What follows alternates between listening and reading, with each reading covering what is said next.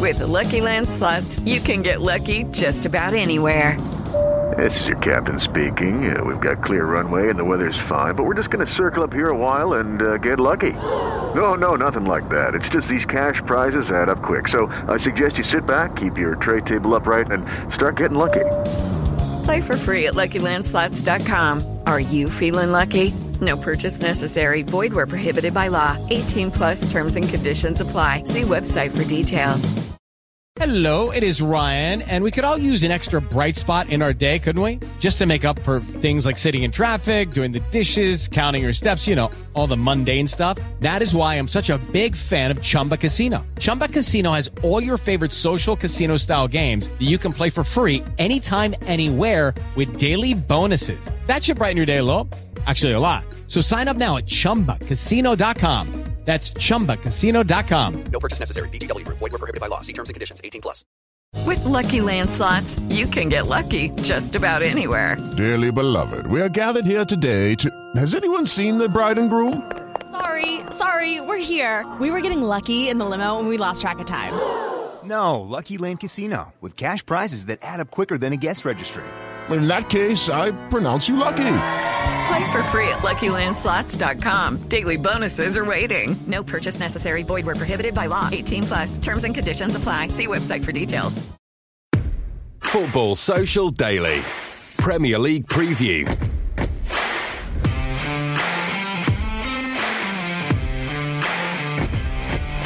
Hello and welcome to the Football Social Daily Premier League Weekend Preview Show. Another busy weekend of Premier League action is just around the corner, and despite the fact that this week has been dominated by talk of managers, you'd be forgiven for thinking that there's no football to look forward to this weekend. That is definitely not the case. We've got a nice even spread across Saturday and Sunday, and some huge games coming up at both the bottom and the top of the Premier League table. We're going to be talking about Liverpool, who take on Brighton later today, and the potential issues they might have with injuries. We're also going to be looking at Norwich City against Freddie Ljungberg. Yes, Freddie Ljungberg's Arsenal. And then after the break, we're going to be talking Jose Mourinho, his Tottenham side, which also still sounds a bit strange. Welcome Bournemouth to the Tottenham Hotspur Stadium. And then we're going to be wrapping up by looking at Leicester City, who face Everton and a very under pressure Marco Silva. And obviously with such a huge amount of stuff to get through, I definitely couldn't do it on my own. My name's Fergal Brennan, and I'm joined in the studio today by Jonathan Smith, Goal.com Manchester City correspondent. Hello, Jonathan. How are you? I'm very well, thanks. How are you? Good stuff. Now, Jonathan's making his debut on the show.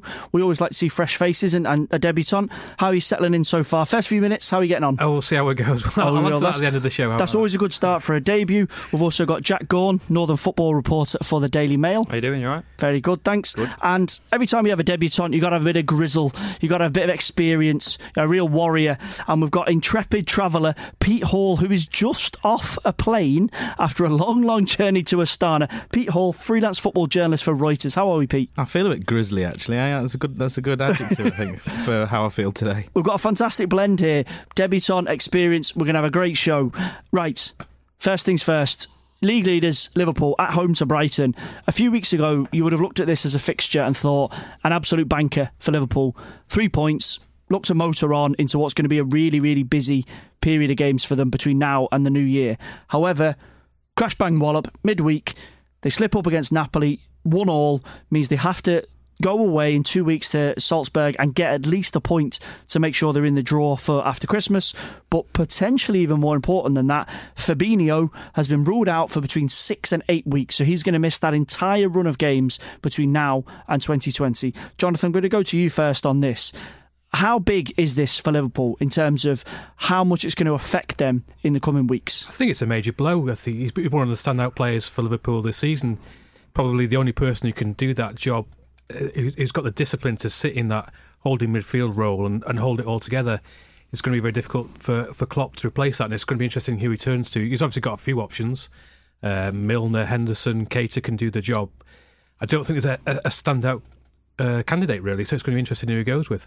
But in terms of, as you say, a natural fit, one of the most impressive things for Fabinho is his positioning, in terms of he's got that discipline to see Trent Alexander-Arnold on one side, Andy Robertson on the other, and he's confident enough to say, I'll slot in next to Van Dijk and Lovren, or Van Dijk and Matip, and just ensure that everything's nice and tight.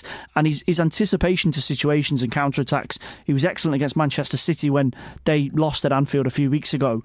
In terms of the players that you mentioned that could come in, it's difficult to see a like-for-like replacement. Whoever comes in is going to either have to do a different role or adapt right at a point where Liverpool don't want any sort of inconsistencies. Yeah, I think that's a key point. Fabinho's brilliant at reading that game. And he obviously came from Monaco. He spent a bit of time there playing as a fullback, so he knows that position. And those fullbacks are so key to everything that Liverpool do. Obviously, Robertson and Alexander-Arnold contribute so many assists. And there isn't really anyone. Obviously, Milner's played a bit of fullback. He can do that, but I'm not sure if he's got that understanding in the position to fill in. He has the athleticism and the work rate and intelligence, but it takes a different skill set. Yeah, and can he play week in, week out? Obviously, like you say, that they've got that. The Champions League isn't done and dusted. That was careless, really, to not get that one against Napoli. So that's going to be a key fixture. He's probably going to need his strongest 11 for that one. But having said that, Brighton are. I don't know. A few weeks ago, you were saying it was a gimme. I still think it pretty much is a gimme this week. I still back them to get through this one. It's long term where they really have to find that long term replacement for Fabinho over such a busy period. But busy period, as you say. I'm just looking at the numbers here. They've got 10 games between now and the 2nd of January when they play Sheffield United at home. That's a huge run, and obviously it's well documented the Carabao Cup situation, the Club World Cup crossover, etc., etc. Klopp will be annoyed about this situation. Obviously, Jonathan's touched on the potentials that could come in. Where do you think he's going to turn to? Gini Wijnaldum didn't play at the midweek against Napoli. He's likely to come back in, but with this sheer amount of football that's going to be played, how is Klopp going to organise this? Particularly when you see some really big games they've got. They play Leicester, they play Wolves, they play Everton in the derby, and that Club World Cup game. Well, I think they were trying to be a little bit cute with Wijnaldum and obviously didn't start him midweek and kind of save him. So he'll come back in. I wonder whether he'll rotate it almost, and kind of Henderson might play in there a bit. Milner has said. Naby Keita. No one really talks about Naby Keita anymore, do they? It's kind of he's kind of drifted almost. It seems like he's been there ages, but hasn't. He's been injured, and when he has played, he's been kind of hit and miss. I think they might kind of rotate it, and not. It's not as if they're going to turn to one of them and go, right, you're the guy. You're going to fill in for 10 games. And also, it's not 10 games, it's 9 games, because the kids are going to play Villa in the Cup, to be fair. Easy. I mean, festive period's awful for all the good teams, really, isn't it? Yeah. In terms of travel and games. Yeah, I mean, the Club World Cup is an annoyance for them. But I think they've got a big enough squad. I mean, the only kind of area of the pitch where you would say they're slightly light is actually going forward. Mm-hmm. In terms of cover for the big three. Yeah. They've not got much beyond the three, really, have they? I don't think. No. Well, Origi would be the first off the bench, but other than that, there would be potential issues. But when we look at injuries, obviously Fabinho now, we know that he's going to miss this portion of games. Obviously, there was an injury to Alisson right at the start of the season. This is something that's become quite an interesting factor in the title race, potentially, how injuries affect Manchester City and Liverpool. And Liverpool fans will probably have thought, they had their bit of bad luck at the start of the season with Alisson, and then City had theirs with Laporte picking up a nasty injury, which is still keeping him out of action. Now it's come back to Liverpool with this Fabinho injury. Is there an argument to be made that the Fabinho injury is actually more damaging for Liverpool than Alisson? Yeah, because the replacement they have for Alisson is, competent, played in the Premier League for years and years, is a very good goalkeeper. And if you're talking about Laporte, City didn't have a able deputy for a number of reasons. Kind of Stones are kind of personal reasons, and he's out of form. Otamendi's pretty much finished at the top level, I think. So they kind of only got Fernandinho as like their major defender. And if I think Pep would have turned around and gone, well, if we'd had Fernandinho and Laporte together, then we wouldn't have lost 3 games in the league at this point. Whereas Adrian was able to fill in kind of absolutely fine, no problem. I don't think he kind of...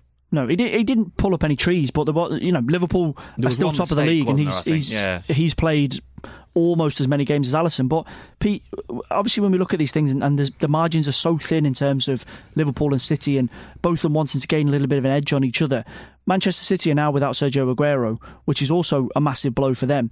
When you start to measure these things, and everyone, both sides will say, "Oh, this impacts us more."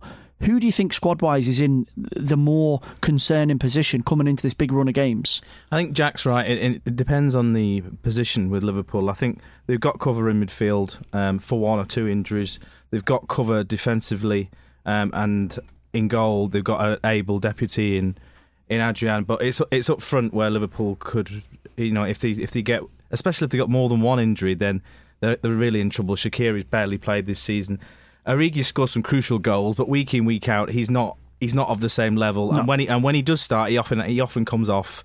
If Fabinho and or Salah, for example, are not fully fit and on the bench, they often have to come on a little bit earlier than Klopp would like, because Origi he's not quite. He's not clicking, and he's not. Yeah. So it all depends on the position. City have got a much better squad, I think, than Liverpool. Their options off the bench are much stronger. Gabriel Jesus is a more than capable deputy to Sergio Aguero. Obviously, he's not on Sergio Aguero's level, goal scoring wise, but when he's played this season, he's looked really good for City. And Pep likes him in that system. He works hard. He does the defensive work. So he'll come in, and City will still be a very good attacking force. It depends on the position. With City's is defensively. That's where they and they've been hit there. Liverpool haven't been hit with injuries up front, and if they did, that's when you could see things maybe start to unravel. Quickly, before we move on to Brighton, and obviously their trip to Anfield, which Brighton fans will be looking at this and going, they'll be looking for any sort of crack of light. With Fabinho out injured, and if we're to take that Henderson and Wijnaldum, just dead quickly, I'm just going to run round. Henderson and Wijnaldum are the regulars in central midfield alongside Fabinho.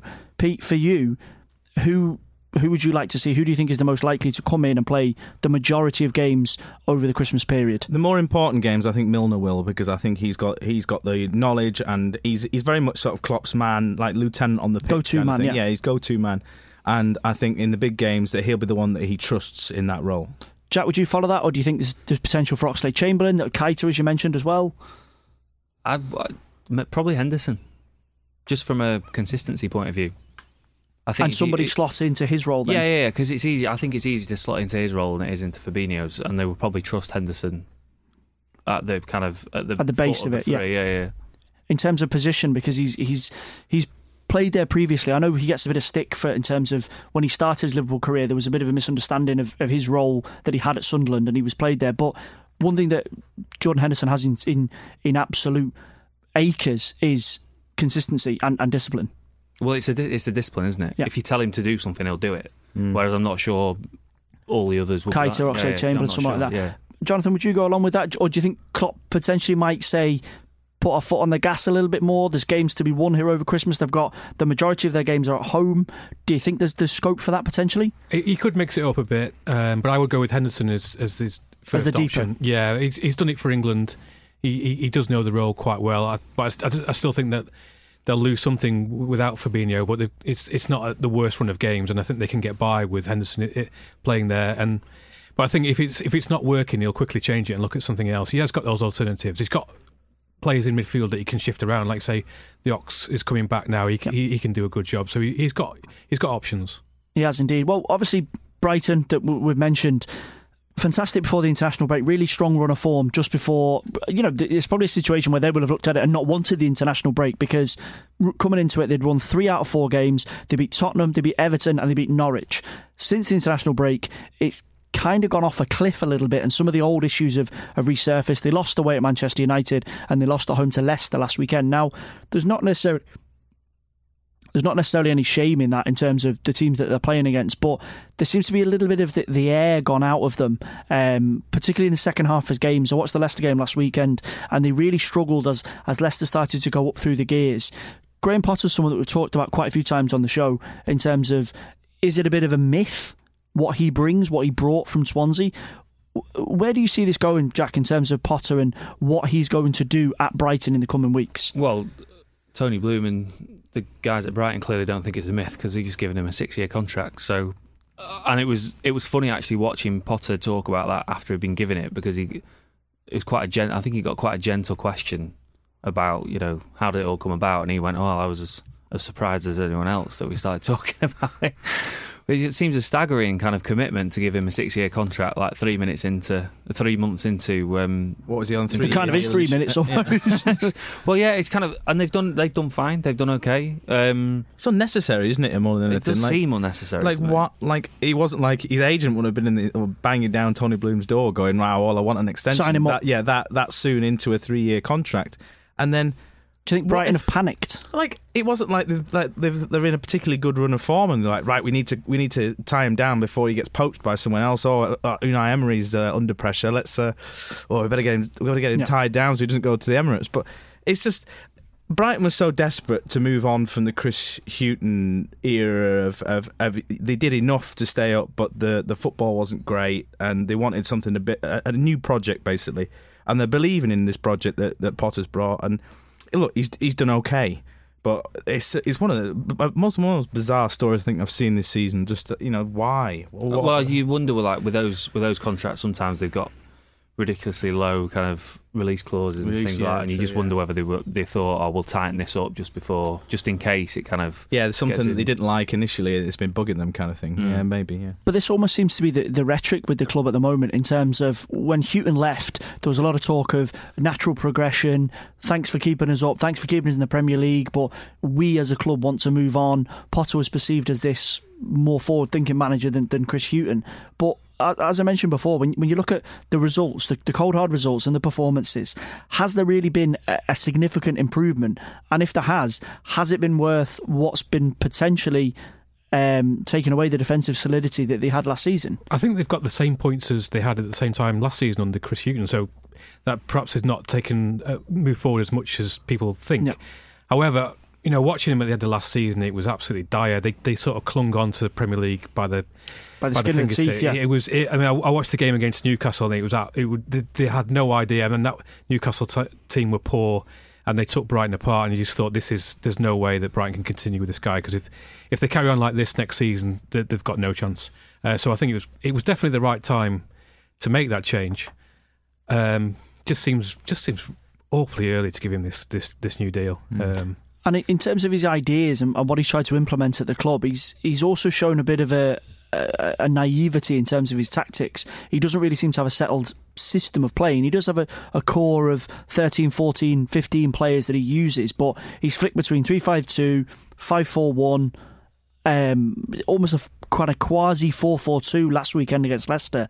Does that show to you that he doesn't really have a handle on what he wants to do in terms of in-game management? No, I don't think so. Not necessarily. I think it's just a bit harsh. A little bit, yeah. I think he's just kind of feeling his squad out and just seeing what works and what doesn't, and they've probably got enough. Leaning on that 6-year contract. Well, exactly, yeah. And give himself a bad back. They've probably got enough. They've got enough quality in the squad to think we'll probably be okay. There's probably 3 worse teams than them in the division, and they can. He's got an opportunity, and the results are kind of against Everton and Tottenham have given him this chance that he can kind of experiment a little bit. He's got 5.5 years to work out his best team, isn't it? So it's fine. But given that was Hughton's perceived downfall, that was the stick that was used Hughton to beat with, as Jack just said, there's 3 worse teams. That in the summer was almost turned against Hughton that's not good enough, we need to see more ambition. And now we're sitting in a situation whereby, is it because they do seem to play a little bit more progressive football, but at what potential cost? I think you're allowed to do that in the first year, though. Yeah, and I don't think mixing it up is that necessarily that bad a thing, especially if it's not going too badly, because the point of Hughton is that he wanted to try something else, and Potter is coming in and he's trying something else. He's trying a variety of things, and eventually he might get it right. But I think the Brighton hierarchy are looking at him going, oh yeah, at least he's trying to do something, and I think that's ticking a lot of boxes for them. I think the comparison with Hughton was that he ran out of ideas at the end. He just had nowhere to go. Potter's got too many. Yeah. Also, I guess the big thing is as well, they've got Dan Ashworth there as well. He's a big kind of blue sky thinker, isn't he? And that's probably what they're looking at. Yeah. One interesting thing in terms of the game this afternoon, obviously, as we mentioned right at the top of the show, you'd look at this game on paper and go, tick next to Liverpool, home win. You'd almost put your house on it. But if Brighton are to get something from this, and we're looking at some of the numbers in terms of games where they've been successful, and the Tottenham game is obviously the one that jumps out, and the goals that they scored, Aaron Connolly scored on his debut, and a really impressive performance, albeit against a Tottenham team that was as we now know, coming to the end of a managerial cycle. What we've seen with Liverpool this season, when they played Sheffield United, when they played certain other sides, if teams look to go man for man with Robertson, Alexander-Arnold, and either go for a 3-5-2 or look to have a situation where they've got strength in wide areas, there's the potential to cause issues for Liverpool. Potter at Anfield, is he brave enough to do that? Is he brave enough to say, we're going to not take Liverpool on, but we're going to try and match them in their strongest areas and see if we can get something out of it? Because if we sit in, we could end up losing 4-5-0. Well, he tried that at Man City in August, and they played 3-5-2. Dan Burn was left wing back, and they played really. I mean, this is going to sound stupid, but they played really well and lost 4-0. Well, they did, yeah. It was strange. I think we were all there, weren't we? Yeah. And and they might look at it and go, well, we could play well at Anfield or Old Trafford or whatever and do the same thing. We might be able to get a result. And I think you've got to, if you are going to get a result, I think you've got to do something slightly different. But do we think, in terms of the way they set up, is there a way, even just by sheer numbers back behind the ball and organisation, that they can shut Liverpool out of the game? No, I don't. I think if you've got to try and get something out of the game, that's not. You can't go to Anfield and when they're riding the crest of the wave that they are at the moment. Liverpool can concede goals. They're 11 without a clean sheet, the worst run since 1998. So it doesn't. They can absorb. They can take that hit. Yes. So if you've got to, I think you've got to really try and do something a little bit special, and that's the only way that you get something at Anfield at the moment, because everything's just going so well. I don't think trying to contain Liverpool is possible for a team like Brighton at Anfield. Would we go for a full house then?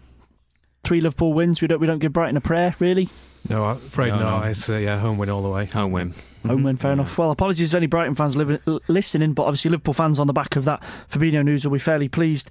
Now, from a manager who's just been given a 6-year contract to a manager that's just been sacked and has no contract, and that's obviously Mr. Unai Emery. Anyone that listened to our Friday show will have heard all the reaction and my annoyance and ranting about Unai Emery's treatments and the potential for a succession plan that's being put into place. Now, I still can't really get my head around the fact that Freddie Ljungberg is going to be on the pitch representing Arsenal, not wearing a kit. But I'm sure I'll be able to get around that come Sunday afternoon when Arsenal go to Carrow Road. Where do we see this going now? Ljungberg has been brought in and the club have been very clear that it's an interim position. Do we see this as exactly as that is? And if so, what sort of time frame do we think we're looking at? Well, this is it. It's kind of, it was completely indefinite, wasn't it? The wording was very, very clear in terms of interim, yeah, but there doesn't seem to be any noises from the club. But they've called him an interim rather than a caretaker. Interim would suggest that it's months rather than weeks.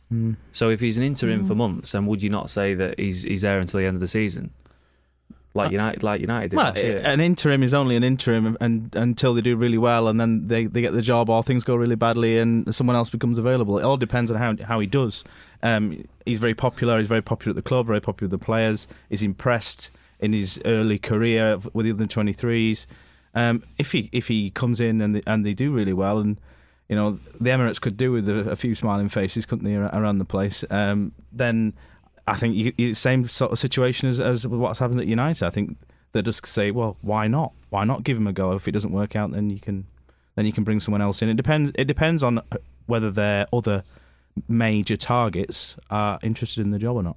Interims have always got a chance of getting the job these days, haven't they? And I think him being part of the Invincibles team gives him. He'll brighten up the place. I mean, look at the state of the crowd for the game against Frankfurt. I mean, it's happened towards the end of Wenger's reign, but never on that scale. Not on that scale. I just think that he had to go, and Ljungberg will brighten up the place instantly. And if he can back that with results, he's got a good chance of getting it on a full-time basis.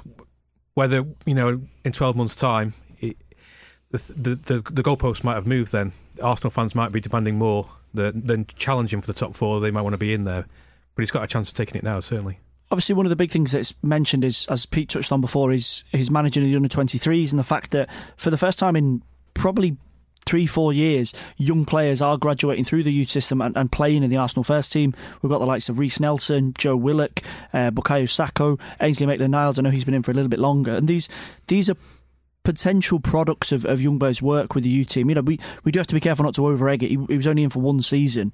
But those young players will react positively to him coming into the team. And I think we've seen a little bit of a dip from them. When at the start of the season they were excellent and there was a lot of talk particularly about Willock and Saka, whereas now, I know obviously the Frankfurt game is always going to be held up as this night where Emery kind of finally fell, but there does seem to be a bit of confidence been taken out of them. But seeing that familiar face of Ljungberg running the show, do you think that will light a fire back under them? Yeah, well, it's important that he's kind of got that rapport with them, because you've got that immediate connection, haven't you? Yeah. As soon as he takes the role. The one thing I kind of, talking to people who know far more about Arsenal than I do, they say Ljungberg isn't actually the best coach, but he's a very good manager and he's very personable, which actually in the kind of short term is probably going to serve them quite well. If the players kind of respond to him, and as you say, there's loads of young players that have been in and around him already, if he can kind of, I don't know, if they can feed off him, then results, you get one, you get two quite quickly, don't you? And then it can kind of snowball. And obviously, as you say, the likelihood is these young players will react positively to him and to him, either whether it's weeks, months or whatever in terms of his role at the club. But the bigger issue, which is the issue that Emery was unable to handle, is actually the senior players. That's going to be the real challenge for him. We fully expect him to be able to manage the younger players. Not only has he dealt with them before, but he's in a position of, as we say, he's an invincible. These younger players will be looking at him and remembering him as a player. The older players that Emery has consistently had problems with, are they going to present the same problems for Ljungberg? Yeah, but well, the problem is with Arsenal is that Emery's, a lot of the signings, he brought in some good players. It's a very, very talented squad, Arsenal squad, but they're kind of overloaded in certain areas and then really short in others. So it's all about trying to get that balance of keeping. There's talent, but it's about team composition. Yeah, it's a very bizarrely loaded squad, Arsenal's, and there's got so many creative midfielders, for example, but 3 centre halves, and it's how he keeps them happy, and how the obvious one that everybody will always go straight to is Mesut Ozil. Yeah, and he was clearly not happy under Emery, and he's already tweeted today a very half-hearted thank you and a picture of him in Ljungberg, and he will be pleased, I think, that Ljungberg is in. Yeah, and in all honesty, he's a hard player to manage, but you've got to play him more than Emery did. You can't have a player of that talent and utilise him as infrequently as Emery did. But it's, as always, the perennial problem with Ozil is how do you get the best out of him, and Ljungberg might be the guy to do it. And but how, moving not necessarily the best out of him, how does Ljungberg get a consistent role out of him? Given the fact that he's barely played this season, his fitness is going to take a little bit of work in terms of match fitness. How does Ljungberg approach this?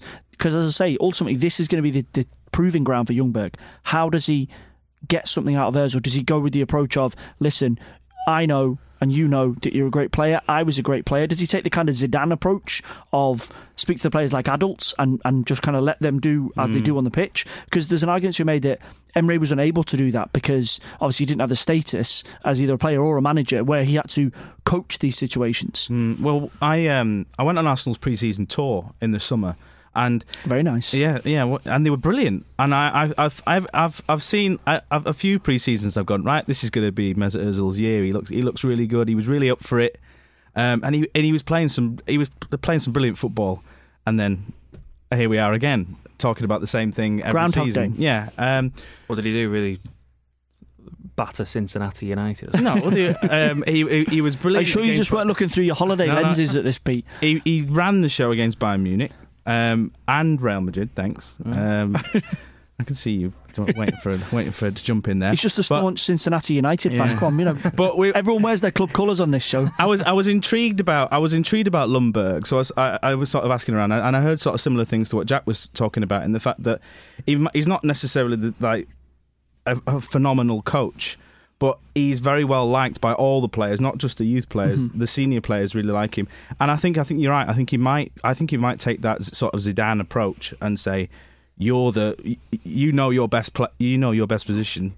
You tell me, and I'll work around you. Like Ancelotti always says that he'll work light touch. Yeah, he'll work around the players' strengths because they know their own strengths better than I do.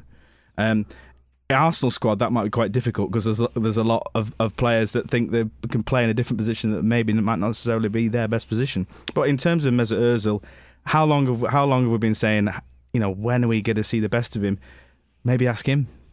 Well, I think obviously he is an issue, and in terms of kind of getting the genie out of the bottle or getting the genie back into the bottle almost is going to be a test for Ljungberg. But I'd make an argument that the bigger elephant in the room and the bigger issue to deal with is actually Granit Xhaka, and in terms of his future at the club. Now, under Emre, he initially said after the incident with the Crystal Palace at the Crystal Palace game that he wouldn't play for the team again. He had the captaincy taken off him, and now he's come back in. He played in the Frankfurt game.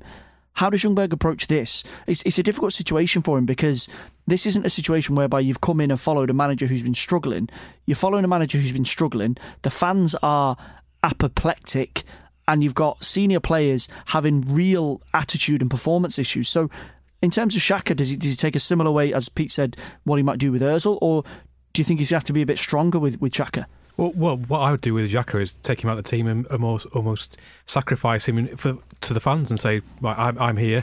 You don't like Xhaka, I don't like Xhaka, I'm not going to play him. I don't think losing Xhaka, you're going to lose too much out of the team. He's been there quite a while now. He's been pretty ineffective. Mm-hmm. We were talking about defensive midfielders at Liverpool, and the difference between Fabinho and Xhaka is massive. It's absolutely huge. So it could be a sort of almost an early win for Ljungberg to do that. Bring back Ozil, a fan's favourite, and then that suddenly the place is buzzing again. Show of strength almost. Yeah, they've got players who can play in that position, and then maybe start talking about January transfers and about signing key players, because I think there's a basis of a good squad there. They've got good fullbacks, they've got two excellent strikers. If he can get the best out of Pepe, I think he was a decent signing. So there's a lot for him to do and make an instant impact. The big question alongside, do you know what, I keep saying the question or the big question, Ljungberg's going to have a hell of a list. If he hears what I've been saying about him, he's going to have a hell of a to-do list over the next few weeks. There's also this situation whereby, yes, there's the young players that he knows so well, and there's the senior players that he's going to potentially have to deal with issues with them. But how do you see him playing this in terms of his team selection? Arsenal need results. Simple. No win in their last 7 games in all competitions. They need results. Is it a risk for him to go with the younger players that he knows so well at a point where Arsenal absolutely need to start winning games? I don't think you have to play all of them, do you? I think if you play a few of them, you need to get Tierney in the team, get Bellerin in the team. Yeah. There is, like, you're talking about the Xhaka thing. The Xhaka thing's quite an easy win, isn't it? In that you say, right, I'm not having him, and it's a statement. And it's an easy. Bring Joe Willock in, and then But I think the fullbacks is an easy win. Like, you go, these are my two guys. They haven't been playing under Emery. Yeah, if they're fit, they play, and they're probably the best two. Well, apart from the striker, they're probably the two best players in the team. Bellerin's super popular as well with the fans, isn't he? So there's a few easy wins in there, isn't there? I think if he does that and then picks up a couple of results, then he's onto a winner. And what I was saying before about the kind of interim and the wording and whatever, interim makes me think that he'll be there longer than a few weeks, because they've put him in interim charge rather than temporary charge, and I think there's a proper difference in there. I think? And I think it's a proper audition for him. And hopefully, just based on the wording of it, yeah. And I think, I hope for his sake, he doesn't do what the bloke at Man United's done and kind of hark back to yesteryear and talk about the gaffer. Is he going to park in Wenger's car park? Well, I know, yeah, and say, "Oh, this is not how we did it in the Invincibles year," and all that sort of stuff. Fair enough. Quickly, obviously, Norwich, they've kept their head above water last weekend, winning away at Everton, and that was their first win in 8 games. Quite simply, given the fact that they're just about bobbing right on the edge of safety, they're up to 18th now, a point and a pretty bad goal difference, but a point away from safety as it stands. Do we see any sort of positives from that win at Everton last weekend in terms of they've got a long slog between now and the new year in terms of games, some really difficult games? Arsenal obviously tomorrow, but they go to Leicester. They've got Wolves, Villa, Tottenham, some difficult ones they have to get through. What's your sensation in terms of the signs that you're seeing on the back of that Everton game? Positive signs, but promoted teams tend to get weird results away from home. Yeah, they all do it, don't they? Mm-hmm. And you look at, as you say, the run of fixtures they've got, and you kind of worry for them going into going into January, and you'd almost look at it and say, well, they probably need a result on Sunday. Is that fair to say? Like, I think in order to keep that momentum going, because otherwise it just stands as an anomaly of a 3 points at Goodison Park.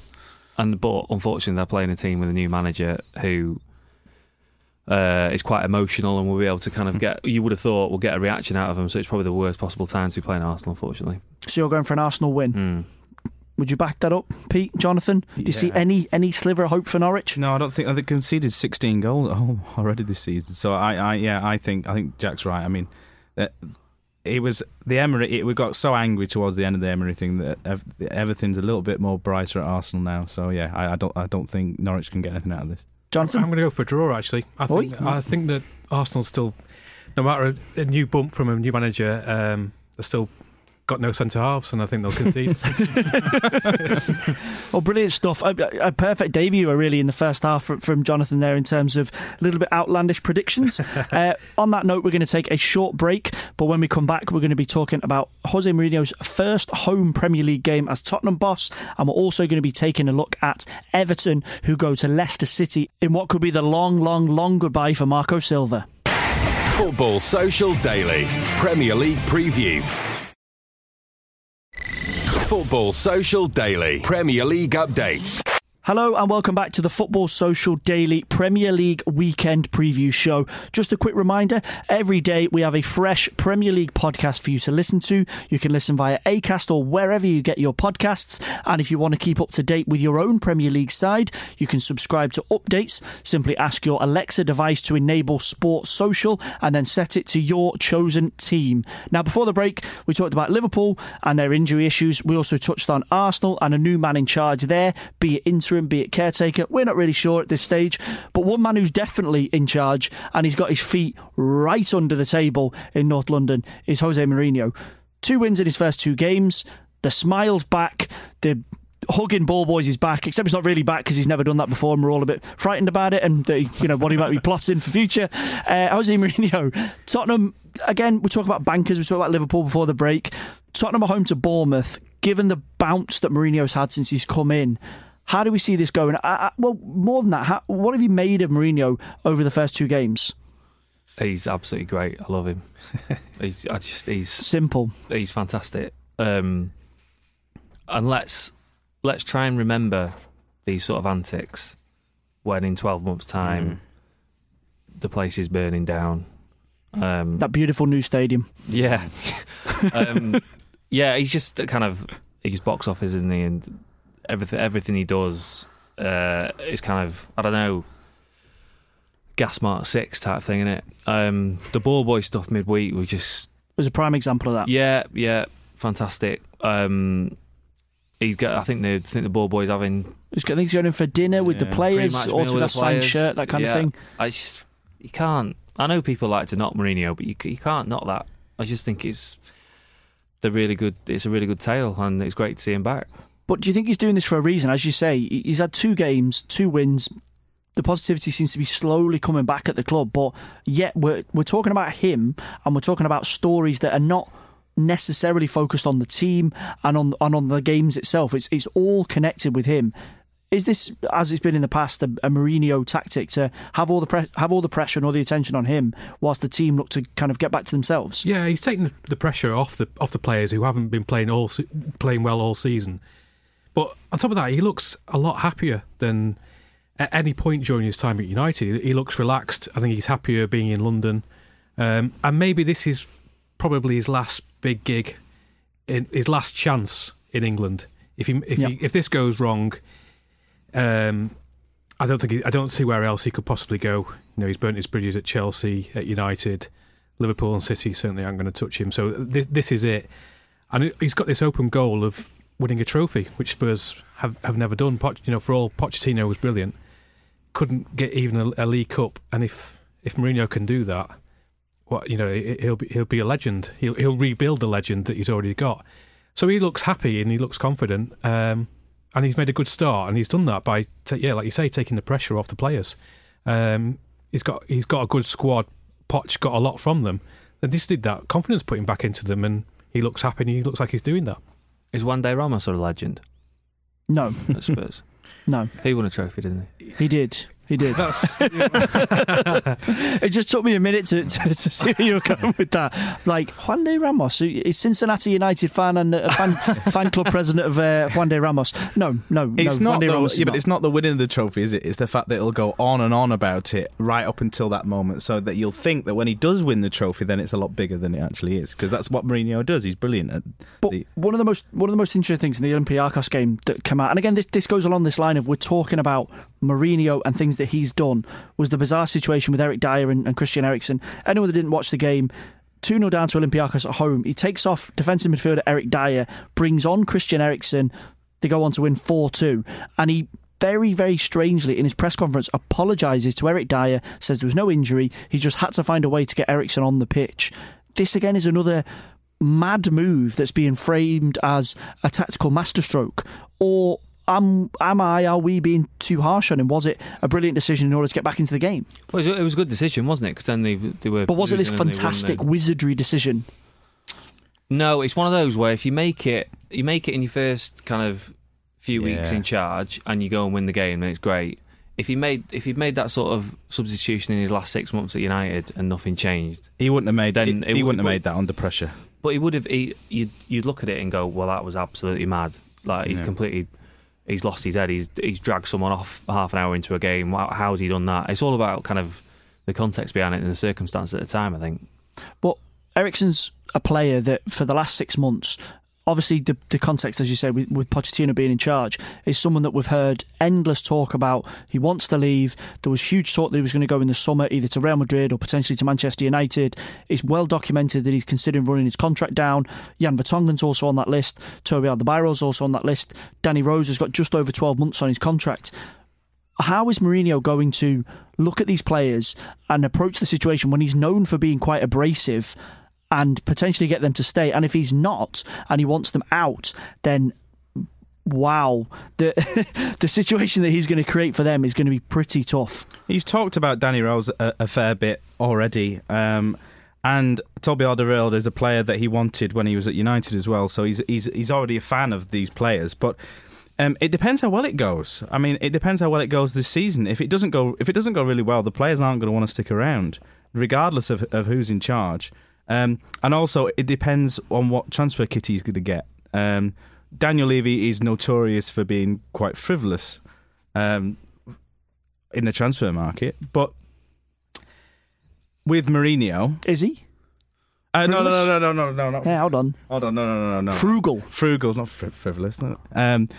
But Mourinho is the guy that he's wanted for a long time. Yeah. He's got the blockbuster manager, so I fully expect him to change his tact on that and basically give Jose what he wants in the transfer market. Not necessarily hundreds and hundreds of millions, but more than he'd given in the past. So it depends how much Mourinho's going to get and the players that he wants, because you still need a squad. If you're going to be playing in the Champions League, he can't just cast up them all aside, because he'll have to replace them, and it depends how much money he's got to replace them. How pissed off would you be if you were Mauricio Pochettino? Very. Why on earth wouldn't he just give him the money last year when he wanted it? Well, I think it masked in all of this. People are obviously talking about the treatment that Pochettino's had and the exit and the fact that, the A-board apology and all this.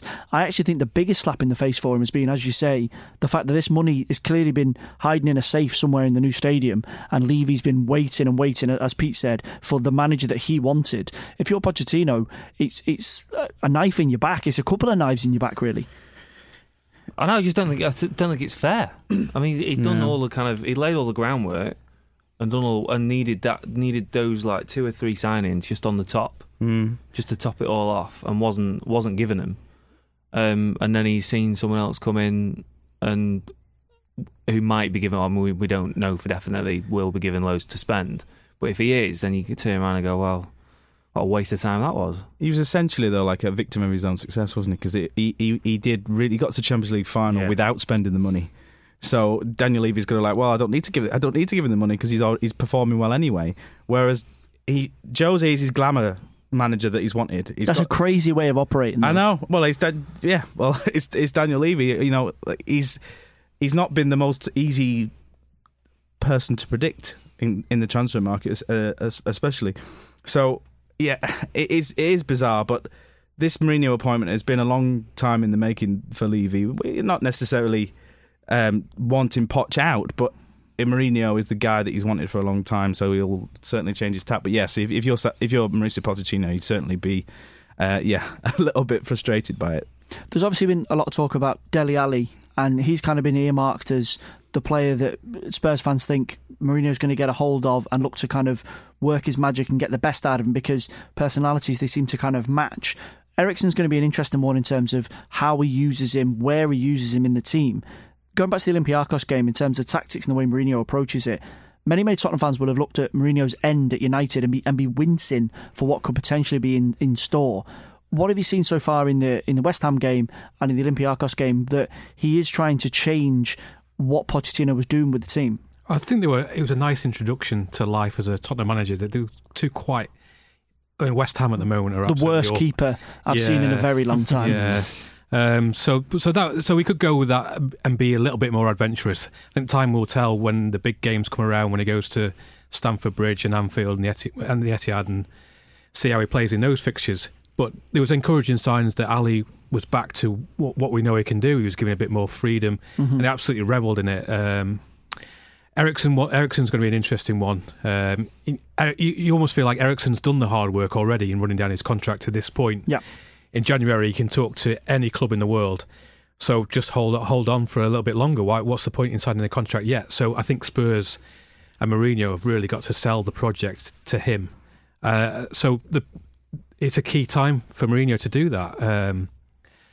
If he can turn it around and go back to those early days at Chelsea, they play some brilliant football.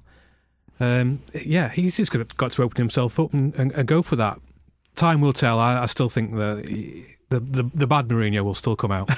I just think the situation with Eriksen, it won't sit well with Mourinho. He doesn't like to be the junior partner, particularly as you say with the contract. He doesn't like to be dictated to or having things out of his hands, because when it does happen, he tends to react pretty volatilely, and he'll look to ostracise Eriksen regardless of his performances in the team. But Bournemouth, who go to the Tottenham Hotspur Stadium today, now, we were chatting about this when we were doing the prep for recording the show, and Mr. Pete Hall said that we were being harsh on Bournemouth in terms of their run, and we had an argument over whether standards were too high or standards were too low potentially for Eddie Howe's team. So as it stands, Bournemouth have won once in their last 8 games. So I'm gonna have first reply to Mr. Pete Hall and say, given the run of games they've had, given the fact that they've probably got the worst run of injuries in the Premier League, are they doing okay, or are they in a bit of trouble?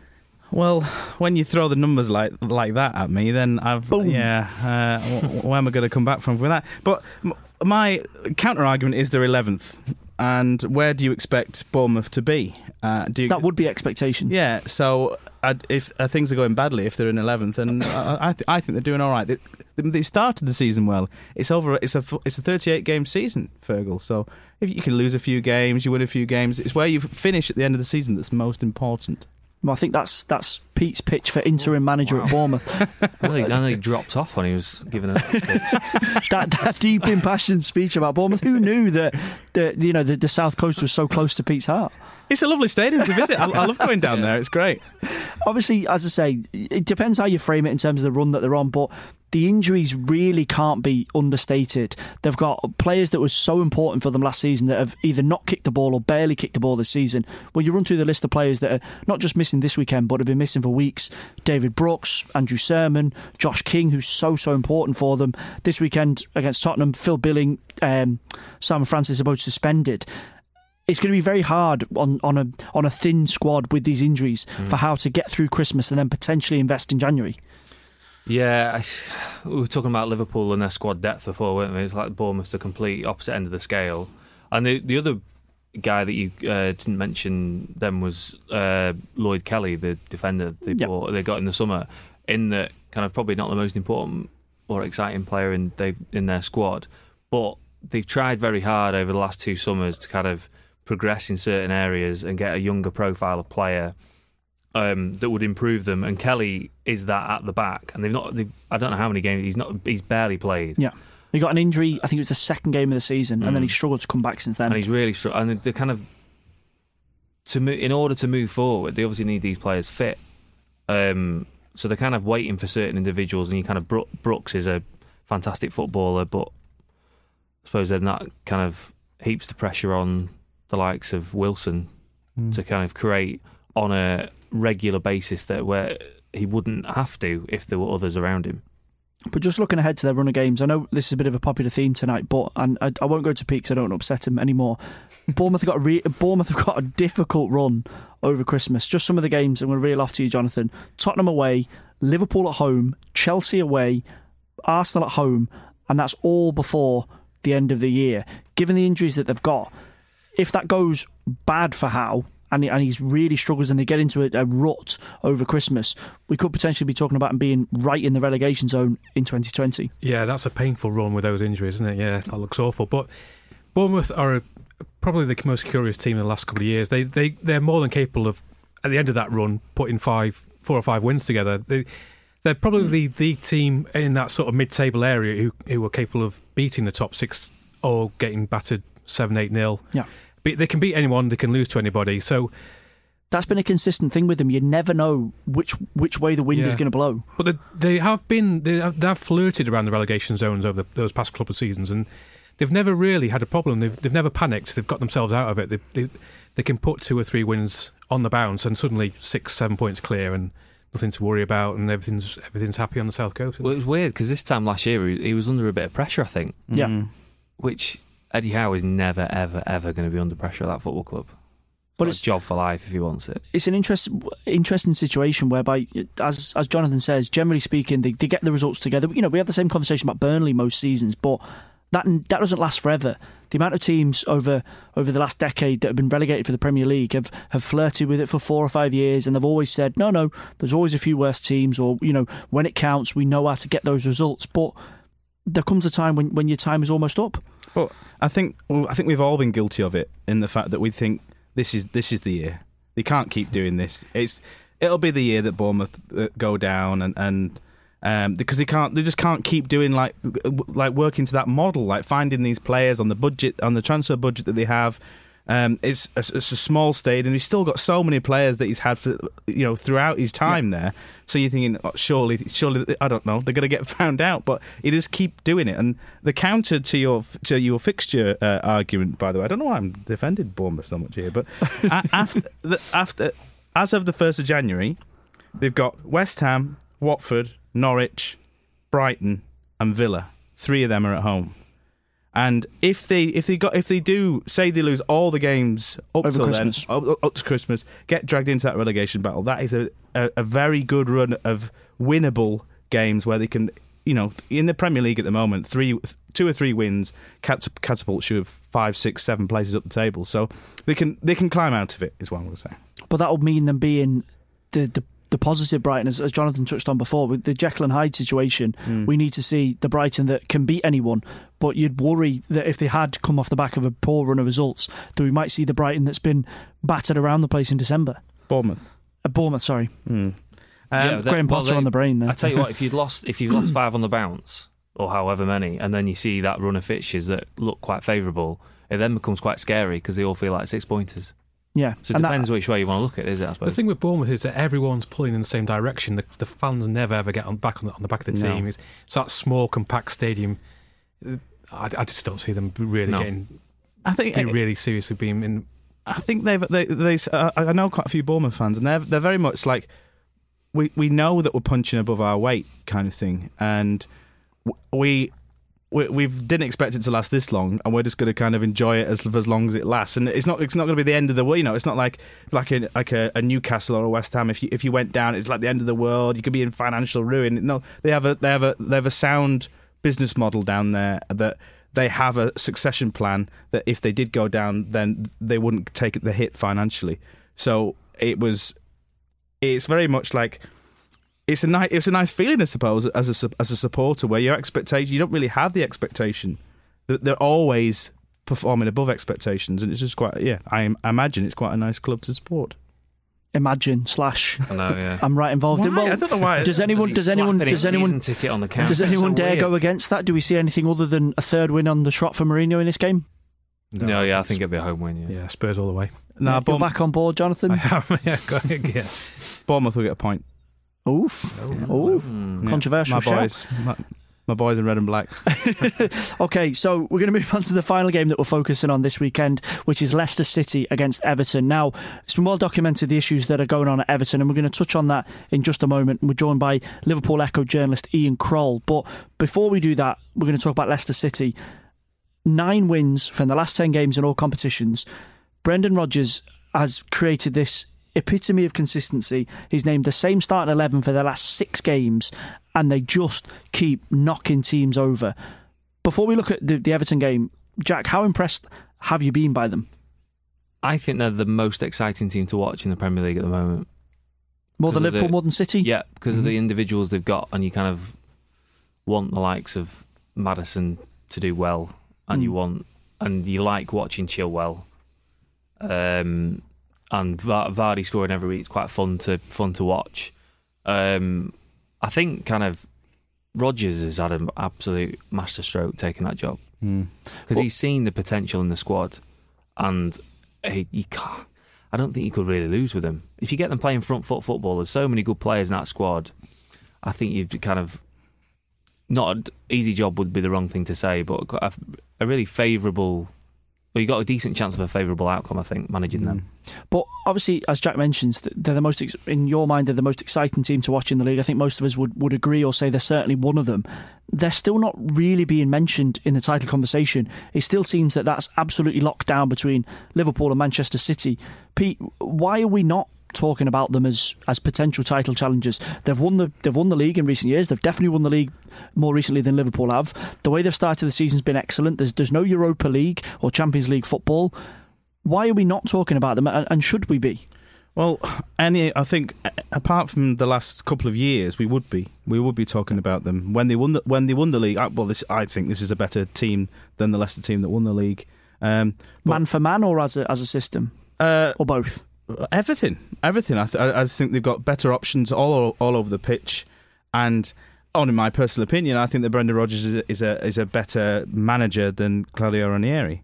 But it's because of Liverpool and City. Liverpool and City have raised that bar much higher than any level in the last in the Premier League era. Well, the points totals speak for themselves. So any other season Leicester would be in a title race. Well, technically they are in a title race, but we would be taking them more seriously as contenders any other season. But City and Liverpool have just raised that bar too high. Well, they are in the title race. They're above City, and we're in December. But they're still not being, when conversations take place. Yeah, I think they're people still not just being, don't want to, do they? Is it because people don't want to almost let themselves be swept up in it? I guess so, yeah. Non-Leicester fans, I mean. Yeah, I don't know. Kind of, it's quite. I mean, they are definitely in a title race, but I don't think people aren't going to start talking about them in it until like kind of February.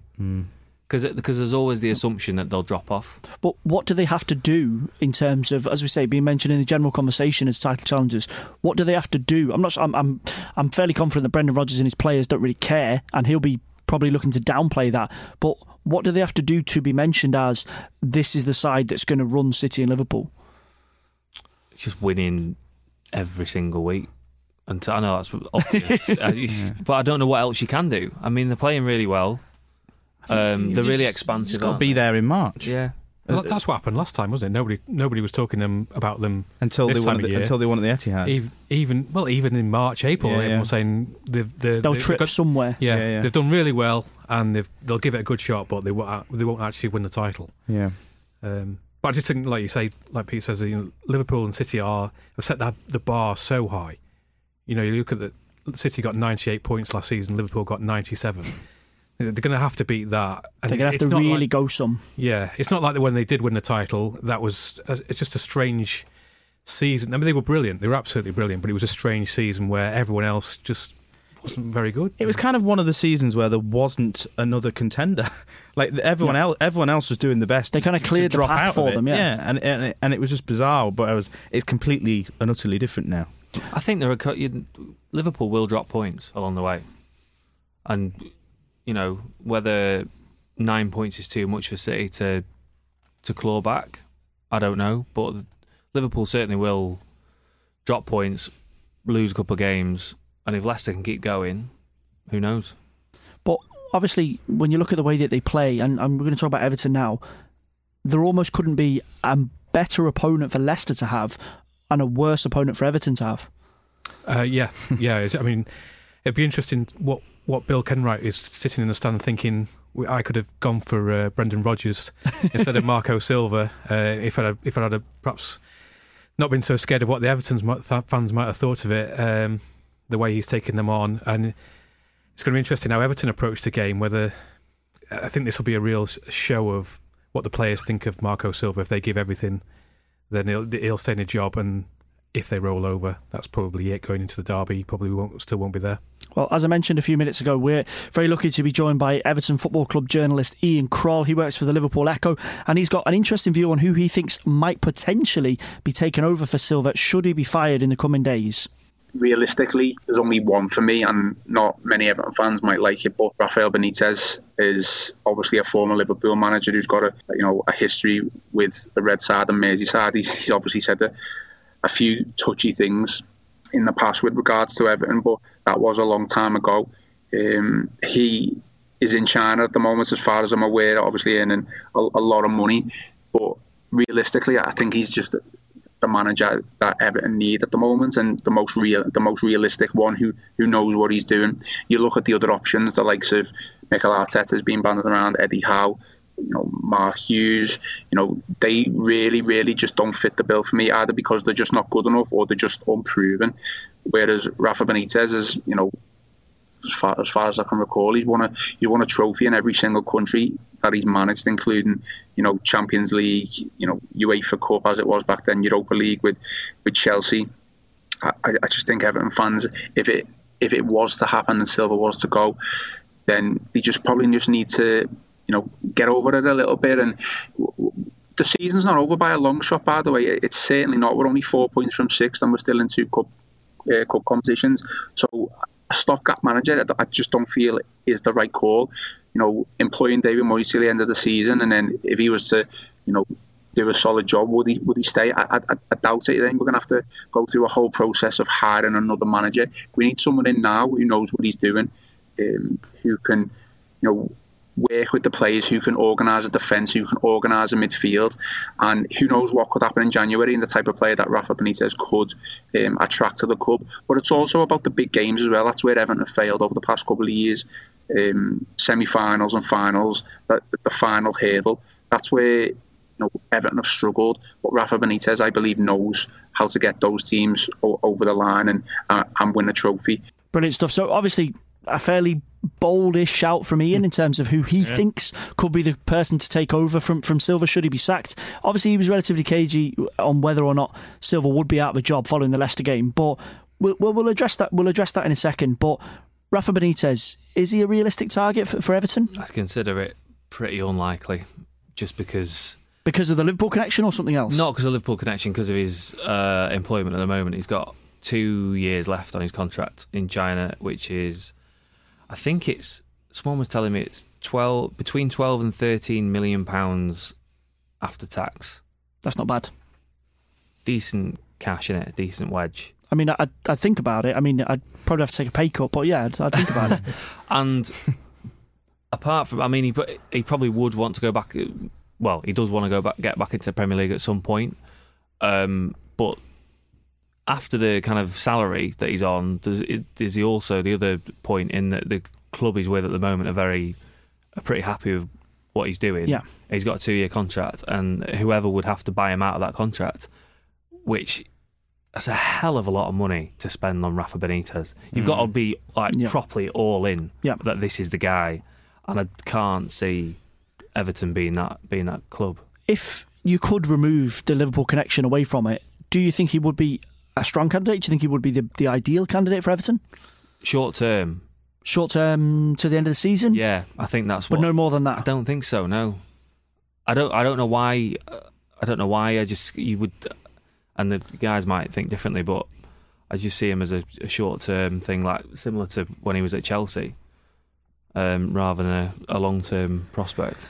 I don't know. I think that if you if you get behind, if the owners get behind him, he loves getting his teeth into a proper project, and if they let him be that all-encompassing power at a club, which it's quite sort of old-fashioned that now, isn't it? You know, sporting directors of football and what have you.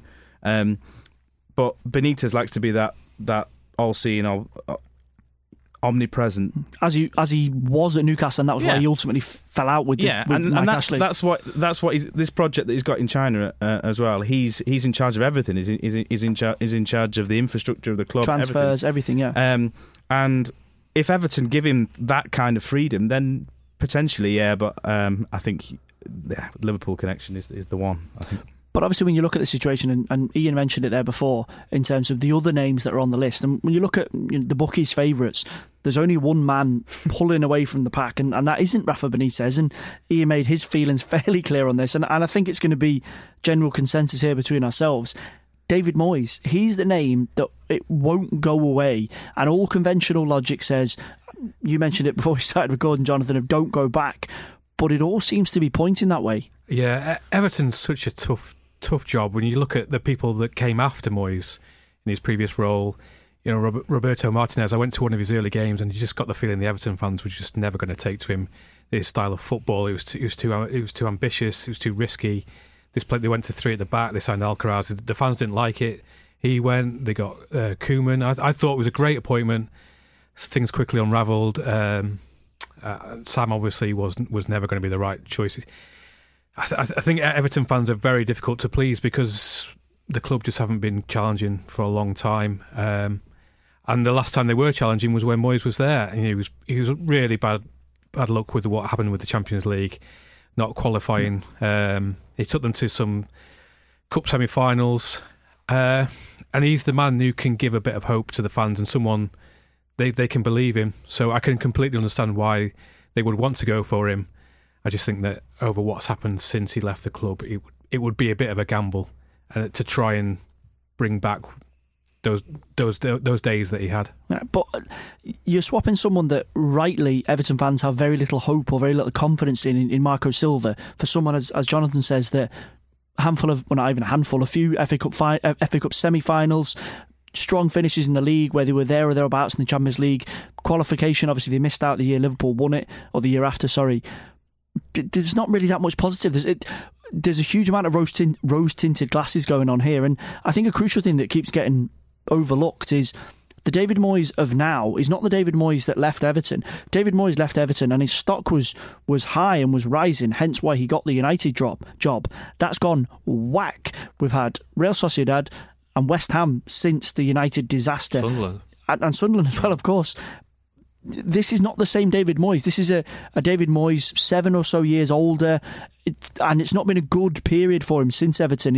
He doesn't really seem to be able to adapt his way of playing. Football has changed a lot even in the last 5 years, and he's still trying the same old methods. And the notion that he'll come into Everton and change things or instill something seems a bit far-fetched. It does a bit. Jamie Carragher was on Sky earlier in the week saying that quite a lot of his family and friends are obviously Evertonians, and he wasn't he, when he was a kid, and none of them want Moyes.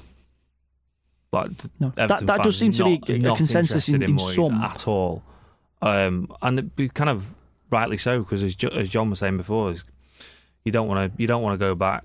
I mean, I think his legacy was tainted slightly during Martinez's first season. Mm-hmm. When Everton fans actually saw what football could be like. And obviously that didn't kind of work out, but they kind of got they got a taste for a little bit, something a bit more expansive, and now that's like 6-7 years down the line. Moyes, as you say, has had a really tough time of it, hasn't really changed. Has done kind of, West Ham he did okay. Yeah. But it's telling that they didn't want to keep him though. Yeah, and the remit was so small as well. It's like it's just like, we'll keep us in the division and then thanks very much.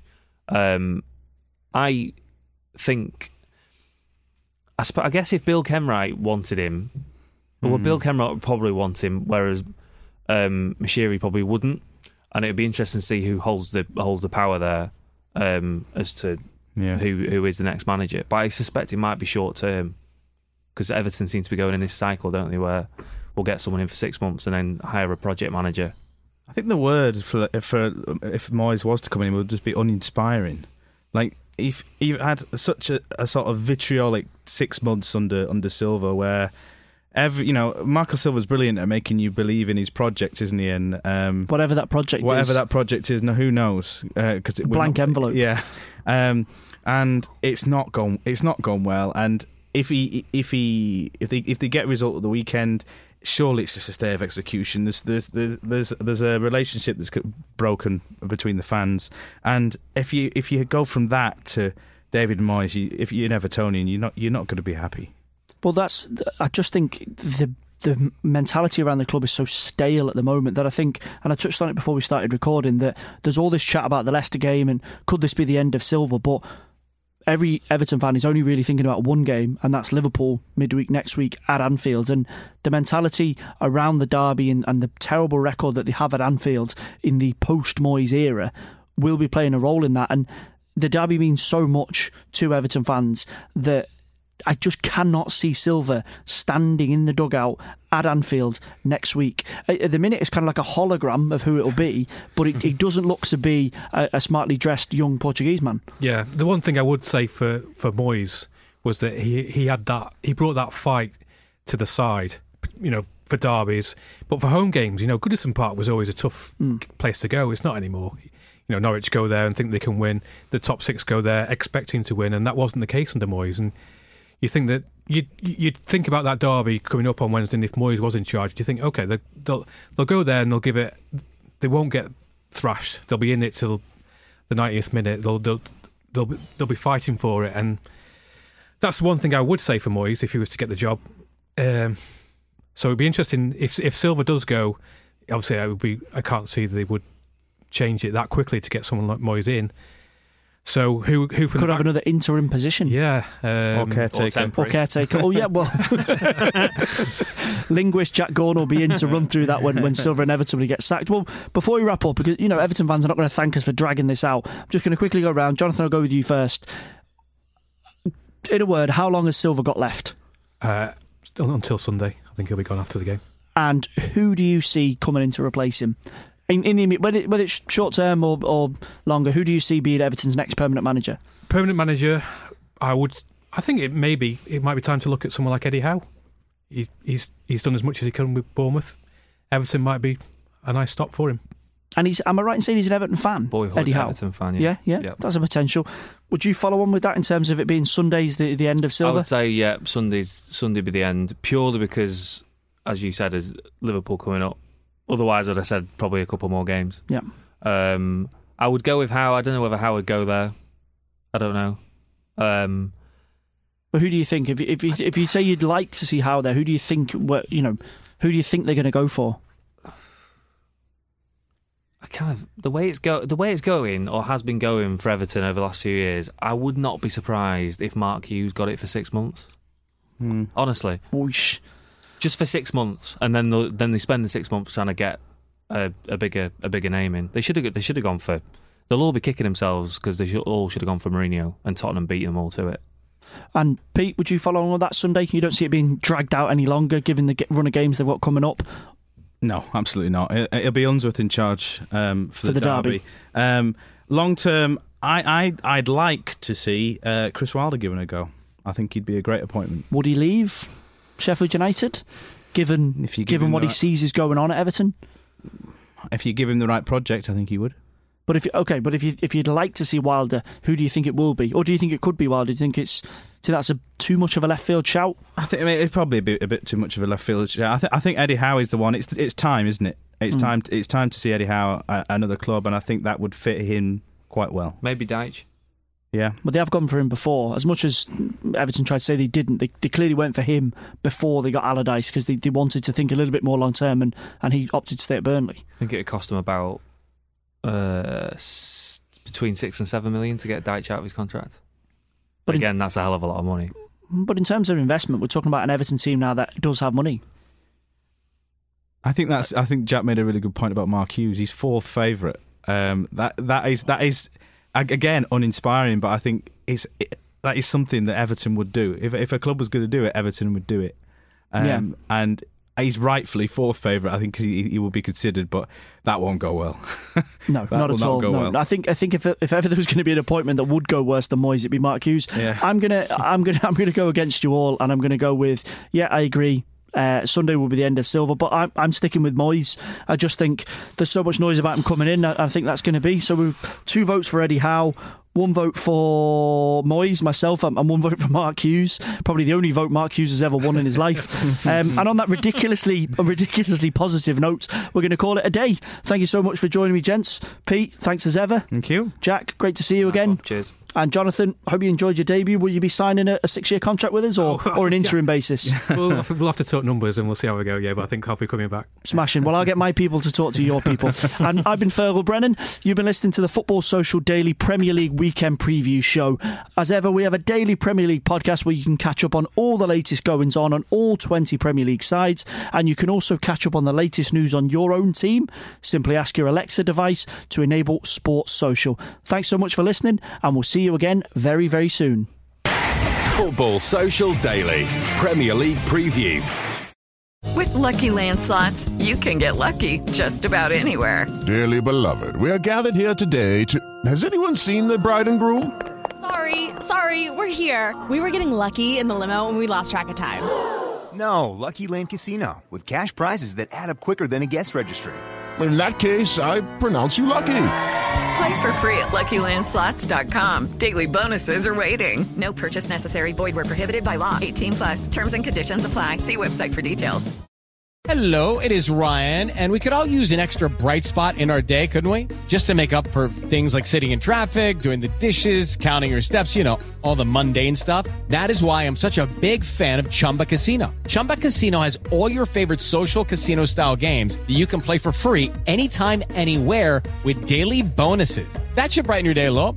Actually, a lot. So sign up now at ChumbaCasino.com. That's ChumbaCasino.com. No purchase necessary. VGW Group. Void where prohibited by law. See terms and conditions. 18+.